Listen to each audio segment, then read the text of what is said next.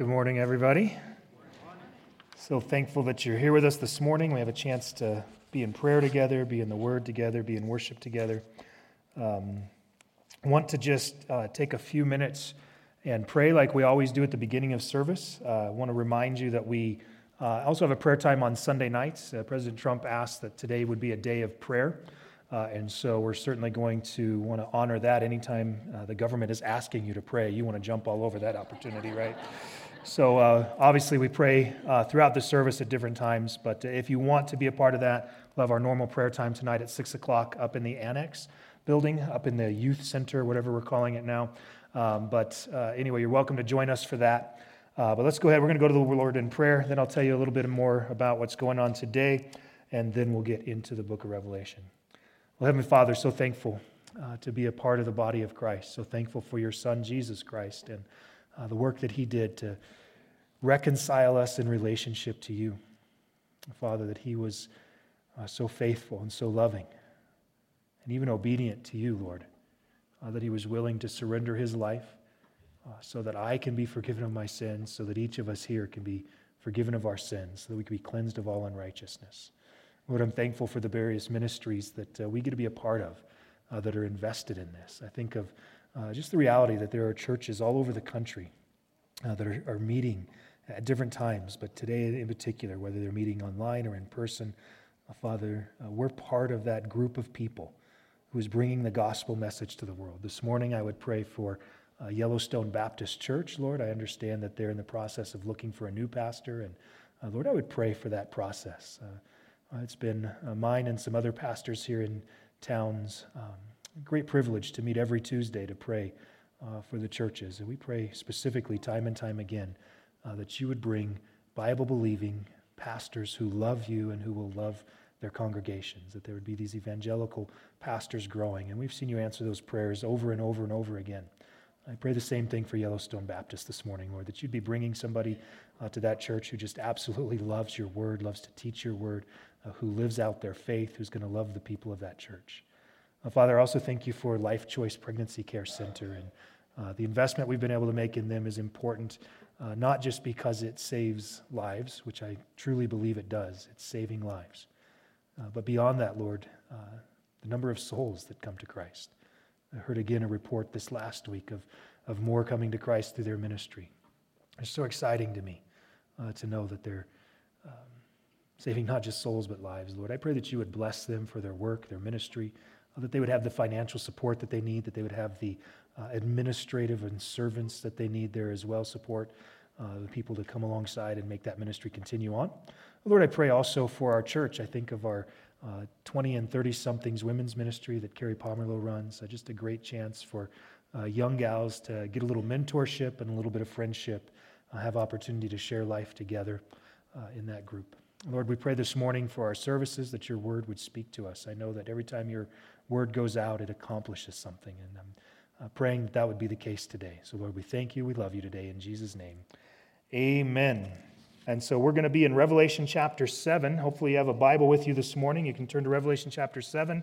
If not, we've got some Bibles at the back of the sanctuary there. Looks like Mark is single-handing it as a deacon today, so you're welcome to raise your hand in the air if you want somebody to bring a touched Bible to you, a communal touched Bible. So not seeing a lot of hands on that offer. All right, so we're in the book of Revelation. We've been kind of following this book through as best we can, trying very hard to not get out of hand in our interpretation, try to be as clear as we can make from here and not guesstimate too many things, let the Scripture speak for itself. And so where we find ourselves is at the end of chapter 6. It was the introduction of the great day of their wrath. The great day of their wrath has come. And then it asks this question, who is able to stand? This was following the sixth seal being broken by Jesus, the Lamb, up in heaven. We saw the four horsemen of the apocalypse last week, and then we saw this response from the martyrs in heaven. We saw the response on earth where people were saying, hide us from the wrath of God. And so we have all of that kind of going on. Chapter 7 begins what's really kind of an interlude or a parenthetical thought that seems to be the answer to the question at the end of chapter 6. That question, who is able to stand in the day of God's wrath? Who's able to stand on that day? Chapter 7 begins to answer that question. And for me, and hopefully for you guys, it's a surprising chapter of encouragement in the midst of all of these horrible things happening through the pulling of the seals, whether it's a fourth of the earth or conquering and war and famine and destruction, wild beasts eating people. I mean, all kinds of crazy stuff going on. But then there's this pause to remind us that there are those who will stand in the midst of the great tribulation of Jesus Christ. So we'll see who those people are. I do want to give you a chronological reminder. It is my sincere belief that the church, us, if we're alive at this time in history, we're actually raptured at the beginning of chapter 4, that we were brought up into heaven. But there will be those during the time of the Great Tribulation who will come to a saving knowledge of Jesus Christ. Some of them, just because they heard about all this stuff at church, they didn't believe a word of it. Then it happened. Suddenly, Jesus is real to them, right? Many of them are going to come to Christ because at the end there of chapter 6, when the sixth seal was opened, it says the sky parted, and you get the impression that they can actually see into heaven and see God and the Lamb, and that's when they begin to hide themselves. Again, if I can physically see God in heaven, if I can physically see the slain Lamb, Jesus Christ, suddenly I believe. I think one of the greatest things about the Great Tribulation that we often forget, as God is pouring out His wrath on the earth, in the midst of that, His grace is still available to those who are willing to believe. One of the greatest things for me is that there will be a multitude, seemingly, of people who will come to faith in Jesus Christ during the last 7 years of planet Earth. Because even in God's wrath, He still is always offering His grace and His mercy. So let's look at some of these things that we see here. In verse 1 of chapter 7, it starts like this. It says, "After this, I saw 4 angels standing at the 4 corners of the earth, holding back the 4 winds of the earth," to which everyone in Wyoming says, amen. "So that no wind would blow on the earth or on the sea or on any tree. And I saw another angel ascending from the rising of the sun, having the seal of the living God. And he cried out with a loud voice to the 4 angels to whom it was granted to harm the earth and the sea, saying, 'Do not harm the earth or the sea or the trees until we have sealed the bondservants of our God on their foreheads.'" So we have now these 4 angels that are at different locations around the earth. This is something that John is seeing happening. When it uses this phrase, "after this," it's often telling us here's a new vision. So we'll see here in verse 1, "after this," and then in verse 9, "a new vision after these things." That's kind of that indicator. He's seeing something new from what he's seeing on earth. He's going to see these 4 angels standing, holding back the wind. What we'll recognize both here, where it tells us in verse 2 that the 4 angels were granted to harm the earth. Also in chapter 9, verses 14 and 15, these 4 angels are sent for the purpose of bringing destruction on earth. They're going to bring death to another 1/3 of mankind. So we saw 1/4 of the people in chapter 6 die. So we're assuming maybe there was 8 billion people on planet Earth, although you take out all the raptured people, I have no idea. But let's just use the number 8. In chapter 6, 1/4 of the people died of war, of pestilence, of wild beasts. All of these things, 1/4 of the people on planet Earth, maybe 2 billion people. That leaves 6. Now in chapter 9, these angels are going to usher in another 1/3 of mankind dying. If we're at 6 billion at that point, that means another 2 billion people have gone.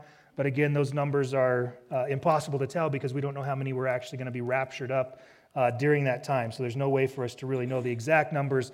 The point is, it's a lot and stuff. Like, it's a lot of people. Like, there's going to be a lot of destruction there on planet Earth. This is one of the reasons I'm convinced none of this is looking back at things that have already happened in history. Nothing like this has ever happened. There are so many people who see these things existing already in history. No. There's horrible famine all over the earth right now. There's horrible disease, there's death, there's war. All those things are happening, but not to this extent. This is beyond any of that. But anyway, these 4 angels have been told to put all of this on pause just for a minute.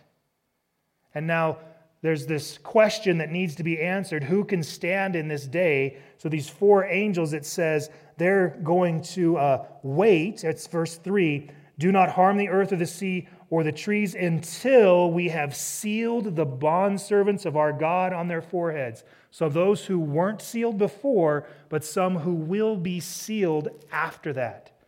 They weren't sealed before, they will be sealed after the events of the first 6 seals in chapter 6.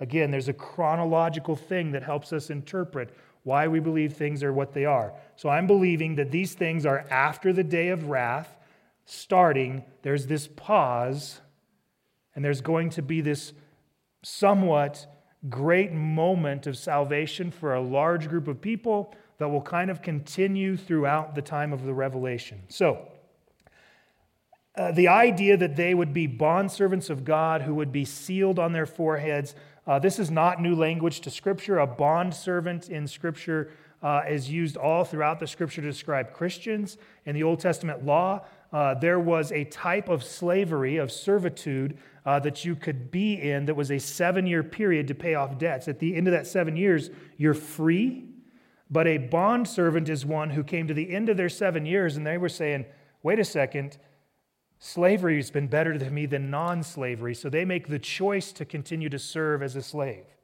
And so there's this process where they pierce their ear with an awl, and pierce their ear, and it's signifying that they've chosen to be a servant, a bond servant. They've made that decision themselves. That's the same picture it gives of us as believers, that we have made the choice to be servants of God. That's the picture. And then it says that they are sealed. It tells us here on their foreheads.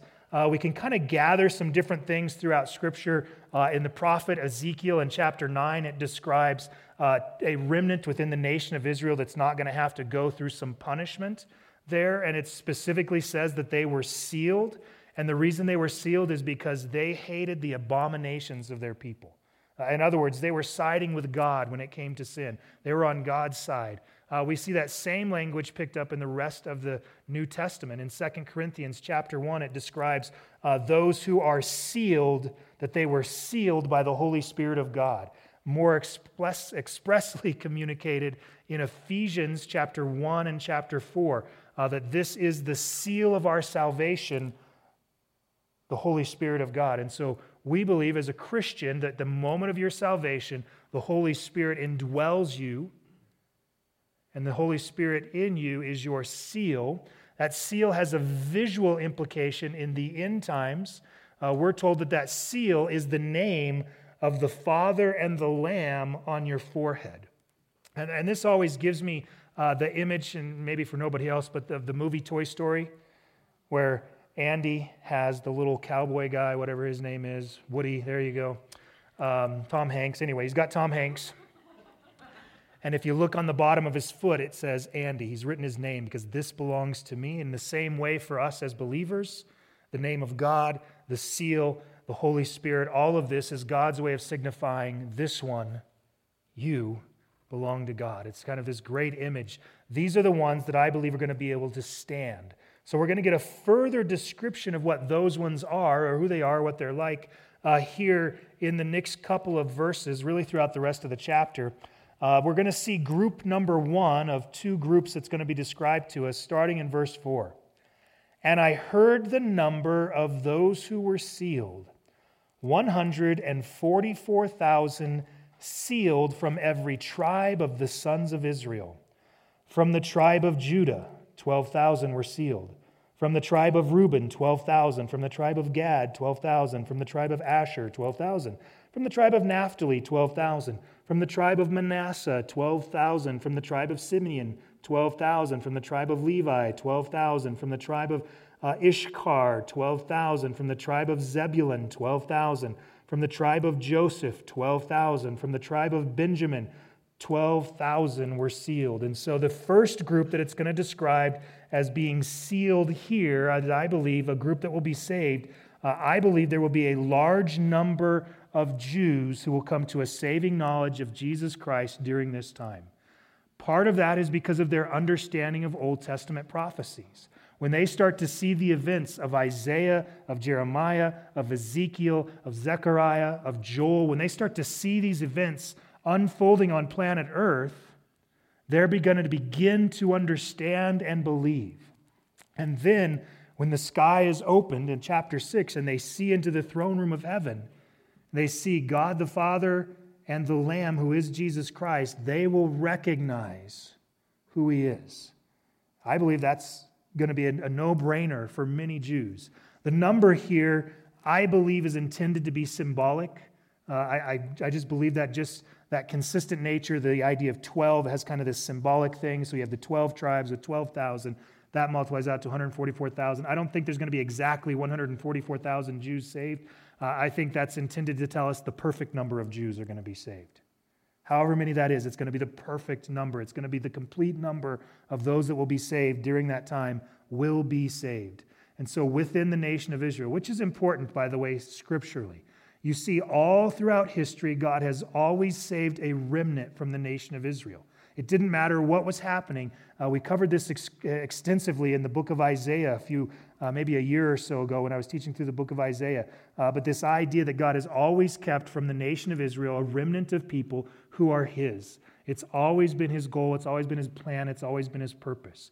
We also see from the nation of Israel this picture, this idea of people being brought out of the destruction of God. If you think about Noah and the ark, brought out of the destruction, coming on planet Earth. If you think about Lot coming out of Sodom and Gomorrah, there was this group that was saved out of the terrible time that was going on there on earth. You can think about Rahab, the harlot.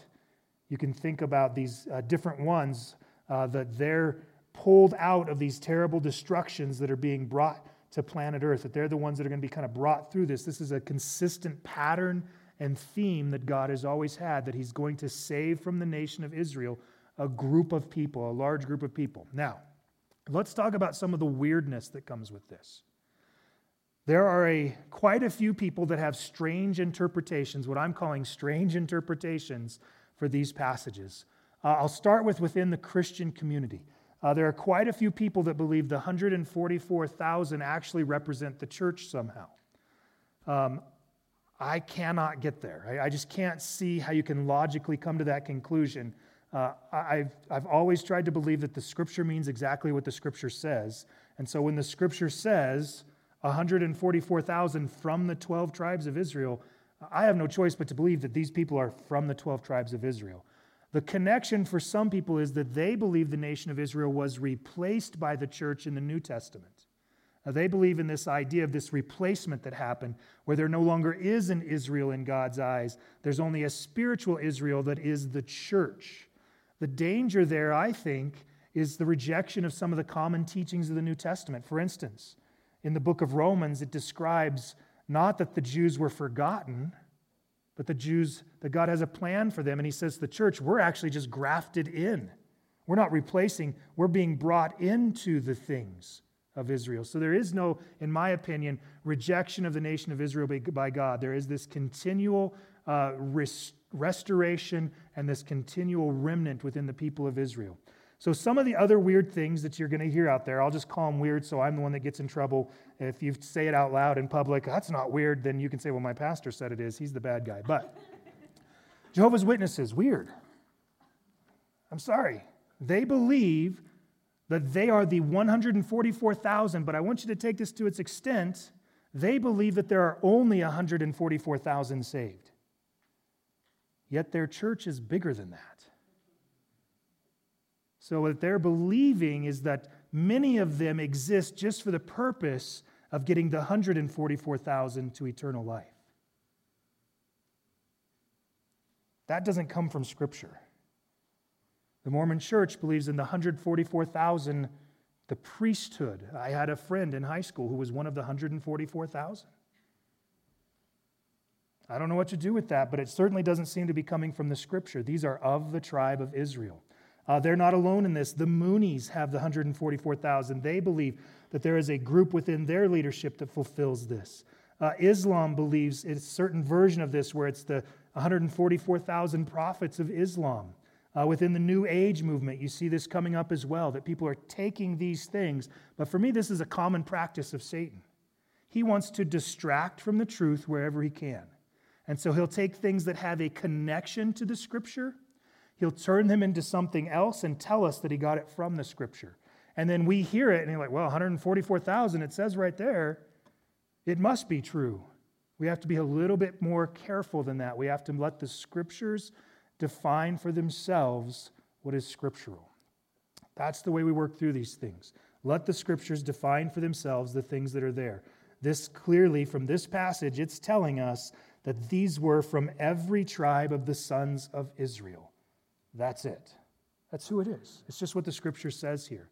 But I believe that this 144,000 who are sealed is going to be a remnant of the nation of Israel. I think it's a symbolic number there because that number is, again, symbolic in so many other places in Scripture. But a group of Jewish people who will come to faith in Jesus Christ during the end times, to which I say, God is amazing. He's just absolutely amazing. Because even as he's pouring out his wrath on the earth, he still wants to save. He still wants to see people avoid that wrath, avoid potential hell, avoid the broken relationship with him for all eternity. He still wants people to be saved, even in the midst of the chaos that's going to be on planet Earth at that time, which is important for me because it reminds me that God wants people to come into his kingdom even in the midst of the chaos that is happening in our world today. That the gospel has always been proclaimed throughout the world, regardless of what's going on planet Earth. There's nothing that has or ever will happen on this earth that distracts from God's plan of salvation. And it'll be like that right up until the day where the earth is completely gone. God's always, always, always desiring to see people saved. It's his desire that all would be saved and that none would go to destruction. And because that's his desire, he's consistently offering that. And I actually happen to have a personal belief. This is not something I'm saying is 100% scriptural, but it seems to have a connection. My personal belief is this. I think times of tribulation are sometimes by God intended to be evangelistic. That when people now have to think about this idea of death, all of a sudden they do turn to God. And their attention becomes off of the things of the world and begins to focus on the things of heaven, the things of God. They want to know what eternity is like. They want to know what happens next. And so you see all throughout the world, wherever the church is persecuted, the church grows. Because these times of persecution, these times of wrath, you might even say, draw people to God because they need hope. And he provides for them hope in the plan of salvation.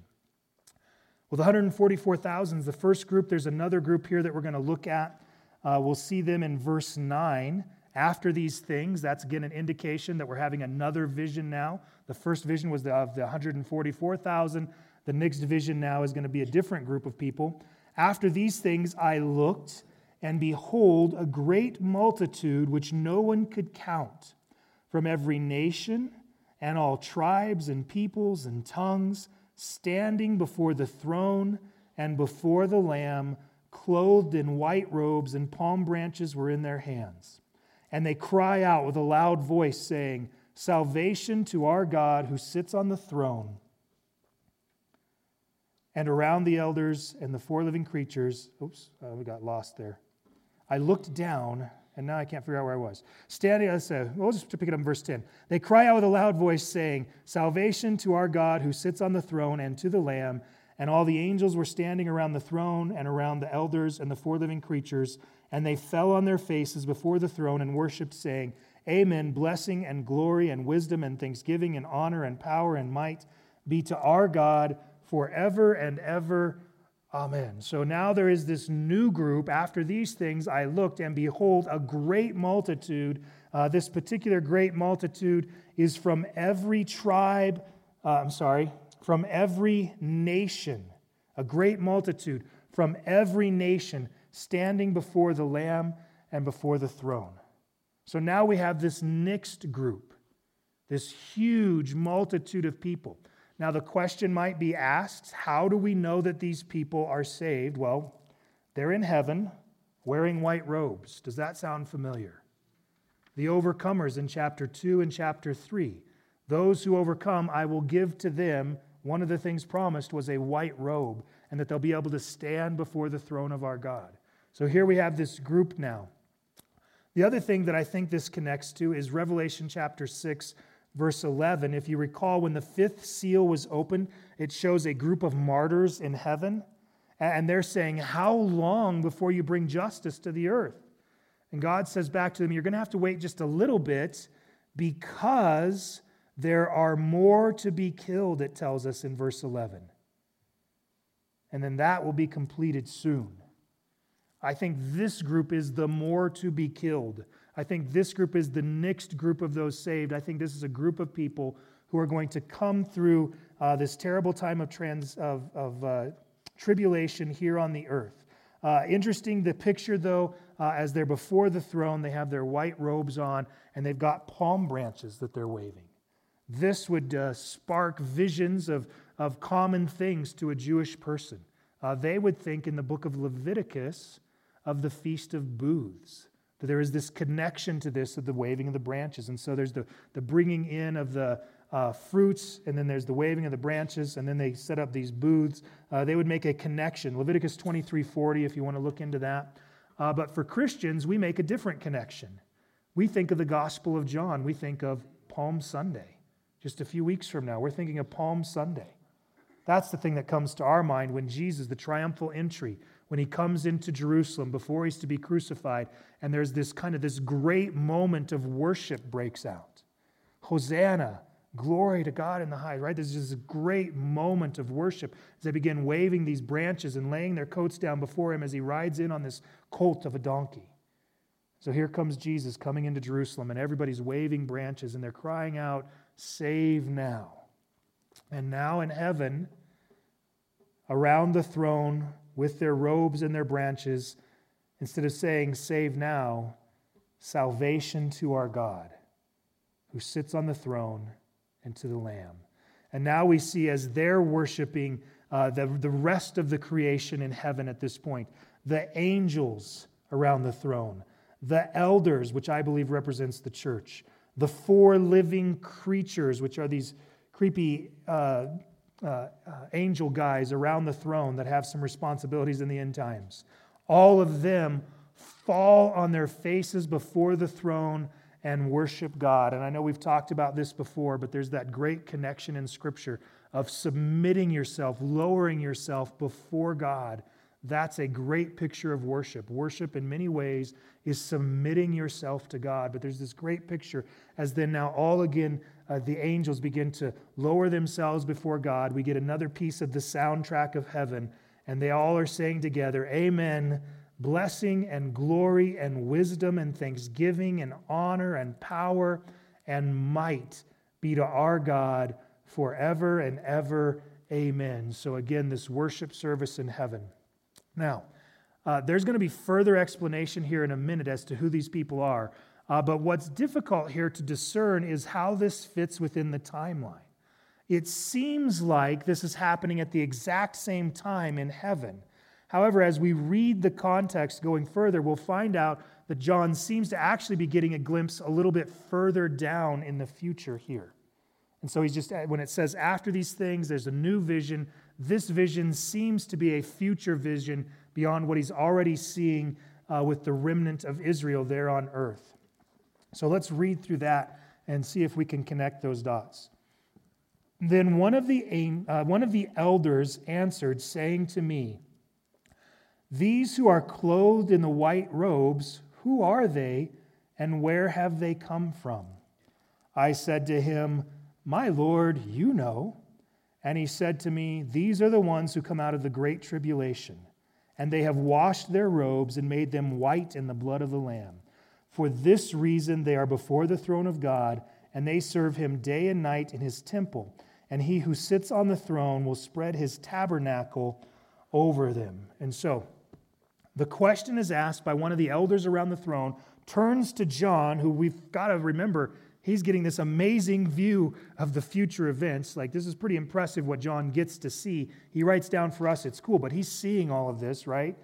This elder turns to him, and And he says to John, he says, well, who are these people in the robes? John, perfect answer. Oh, you know this one.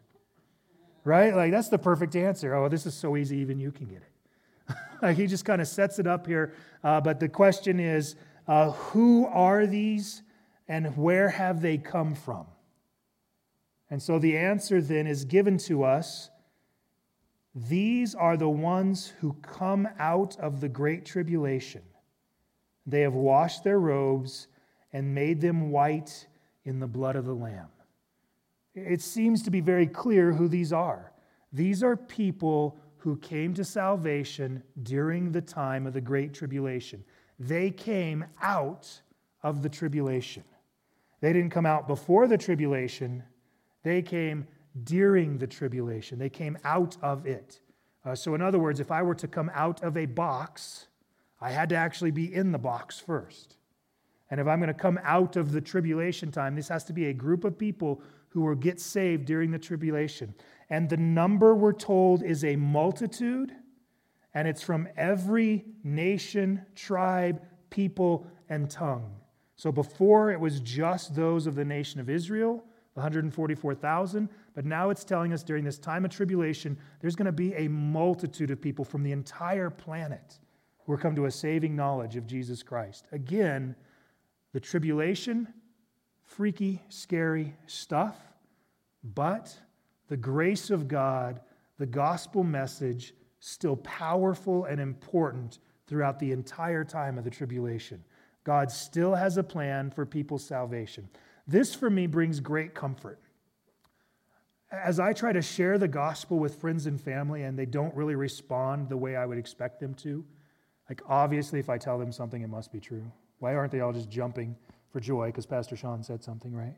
Like I just have this anticipation that all my friends and family are going to get saved. I truly believe that even if they live into the time of tribulation, they'll still have another opportunity, and it's going to be so much more obvious than it is now. God just continually gives us this picture of hope for the future. It's powerful for me to see how God is continuing to reach out for salvation during these difficult times here in the book of Revelation. But again, it reminds me that that's what God does now. That during these times of tribulation, there might be people who are more willing to hear the gospel. Keep that in mind. During difficult times on planet Earth, there might be people who are more willing to hear the gospel. And this is why we pray with the sick and visit those in the hospitals, and we have ministries to the prisons. This is why the church is the one that often shows up first to disasters, because they bring with them not just needed supplies, but they bring with them the good news concerning Jesus Christ. It's just been a historic reality. Over and over, the church runs into tribulation to give people a picture of eternal hope in Jesus Christ. So it describes them as having coming out of the tribulation, but it also says they washed their robes and made them white in the blood of the Lamb, which is not how washing normally works, right? Like if you take something white and you stick it in something red, it usually comes out red. But in this case, it says that blood is washing the robes white. And it's intended for us to be a picture of our own salvation, that it was the blood of the Lamb, it was the blood of Jesus Christ that cleanses us from our sins. Also might connect slightly to some of the Old Testament laws where it talks about the various sacrifices and the things they would do with people like with leprosy and things like that, but just kind of these similar pictures all throughout Scripture. But the idea is it was the blood of Jesus Christ, the sacrificial Lamb who paid the prices for our sins, who cleanses us from all unrighteousness. This group of people washed their robes, made them white in the blood of the Lamb, and for that reason, they're before the throne of God, and they serve Him day and night in His temple. And He who sits on the throne spreads His tabernacle or His tent over them, which He'll describe in a minute, but generally it's just saying that they're now under His protection in heaven. Again, I think just a powerful vision of the saving work. Now, for some of us, when we hear this phrase, washed their robes and made them white in the blood of the Lamb, it might remind us of our earlier hymn years, right? When we sang a lot of hymns. Somebody recognize that from anything? Anyone? Have you been to Jesus for the cleansing power? Are you washed in the blood of the Lamb? Are you fully trusting in His grace this hour? Are you washed in the blood of the Lamb? Are you washed in the blood, in the soul-cleansing blood of the Lamb? Are your garments spotless? Are they white as snow? Are you washed in the blood of the Lamb? Right? These, yay for the blood of the Lamb. Like these songs have meaning. We sing songs. We like the melody. We like different things, but let's not forget the words. They're connecting us to something in Scripture. This is a reminder that each one of us who is a believer in Jesus Christ has been cleansed of our sins by the blood of the Lamb, by the blood of Jesus Christ. This is intended to be evangelistic. It's a reminder for us that God is always working to save the lost, always. So we finish it up here with a beautiful picture of heaven in verse 16. It described God as spreading His tabernacle or His tent over them. It's a description of Him offering His protection. Verse 16, they will hunger no longer, nor thirst anymore, nor will the sun beat down on them, nor any heat. For the Lamb in the center of the throne will be their shepherd and will guide them to springs of living water of life. And God will wipe every tear from their eyes. This promise for them, I believe it's also a promise for all believers. This is a description of what awaits us in eternity. This great little picture of heaven, this little snippet here. Yesterday I was at my aunt's funeral. And of course, all this coronavirus stuff going on, so they actually closed it to people that weren't family, so all that could come to this was just the family. But as they're going through things, I'm studying this passage out, and so all I'm thinking about is Revelation chapter 7, and I'm seeing all of this stuff come to life as I'm considering eternity in heaven. Like as they're talking about, as they're discussing it from the pulpit, talking about eternal life in heaven, I'm thinking about what that's like, and of course this verse comes to my mind.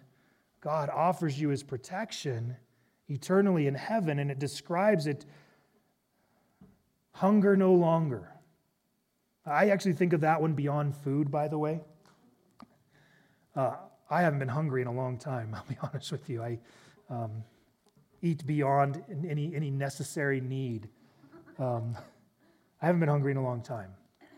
But I think there are things that we do hunger for, that we'll find fulfilled in God, for intimacy, for love, for purpose and meaning. We hunger for those things. For relationship, we hunger for those things. For justice and restoration, we hunger for those things. But I believe eternally, there is no more hunger because there is no more need. We're provided for. There's no more thirst. I love that one as well. It connects actually to Revelation 21. You'll see several of these things will, but Revelation 21, 4 through 6 is kind of a similar description of what heaven will be like, but you get the same idea. In verse 6 there it says, then He said to me, it is done. I am the Alpha and the Omega, the beginning and the end. I give to the one who thirsts from the spring of water of life without no cost, which you see then described in chapter 22, but this idea of this living water that we receive from Jesus Christ, this idea that we'll never thirst again. Again, there's no want. The idea that the sun will beat down on them no more. There'd be no more heat, which in the winter sounds miserable, right? But just this general idea, if you can ever think about those times when you've been so overwhelmed with heat, they describe the sun like that sometimes as beating down on you. But again, it's the removal of those things. And then I just think this beautiful picture of the Lamb Himself being our shepherd. It reminds us of the 23rd Psalm. The Lord is our shepherd. So it has just kind of this, and again, what does that follow with? There will be no want. There's just no need. It's all fulfilled in Him. All of our needs, all of our hungers, all of our wants fulfilled in Him. Shepherded by Jesus Christ, now at a distance, but then personally. The Lamb becomes the shepherd. And we are now shepherded by Him. And then we see that God Himself wipes every tear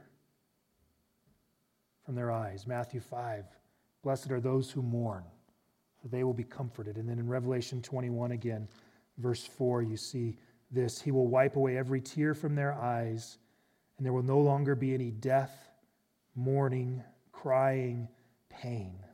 The first things have passed away.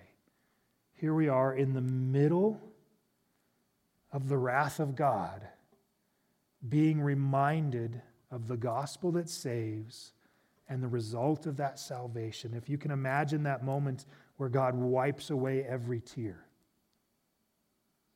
how powerful is that moment going to be?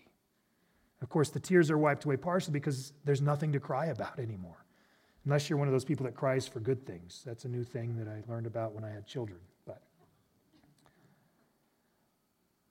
these things are wiped away by God the Father. It connects also to me to a couple of things. Several places in the Psalms, it reminds us that God collects our tears in a bottle in Psalm 56:8. It's just this idea that He's keeping track. He knows every tear that you've cried. And a day of comfort is coming. I joke around quite a bit that I don't cry, I leak awesome. Well, He knows every bit of awesome that I've ever leaked, okay? He knows it. Think through your life, the things you've cried over, the things you've wept for.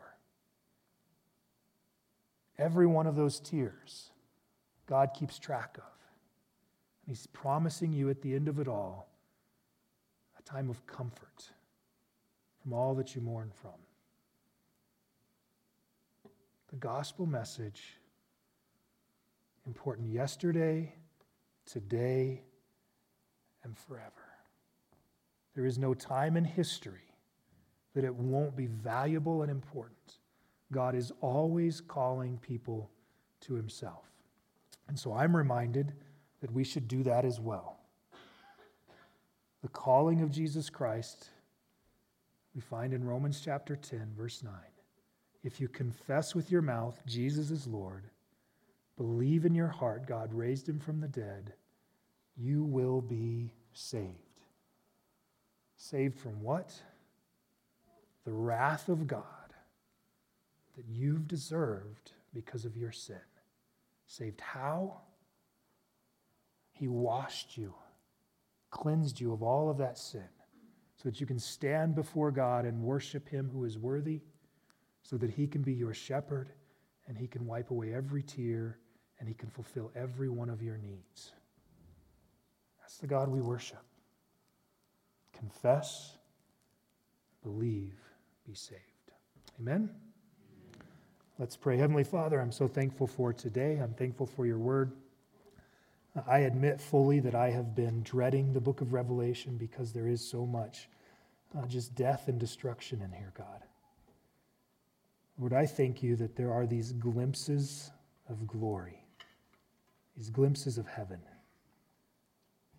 Father, I thank you for these glimpses of your grace and these reminders of the gospel. I thank you that we're not done with those in chapter 7, that there's more to come. The gospel will again be proclaimed in this book. Father, my prayer today for each one who heard this message, if there's anybody who has yet to confess your Son, Jesus Christ, as Lord, that today would be the day that they would submit themselves to Him. They would choose from this day forward, they would live life for Him, according to Him. They would do the things He's asked them to do. Lord, I pray also for the people of our world, that each one is reacting differently to this new pandemic, this new virus that's around us, Lord. Each one has their own response. Lord, I pray that all of us, regardless of our response, would be turning to you for comfort. Father, I pray even as we've gathered here today, it was a comfort to some, the ability to have some semblance of normal. Father, for those who stayed home and were able to watch online, I'm thankful that they still have the opportunity to worship. Lord, for those who are sick, we pray for healing. Father, for those who have died, we pray for the comfort of their families. But in all things, Lord, we worship you in good times and bad, because you are the God who is worthy. We thank you. We love you today. In Jesus' name, amen. Let's stand together.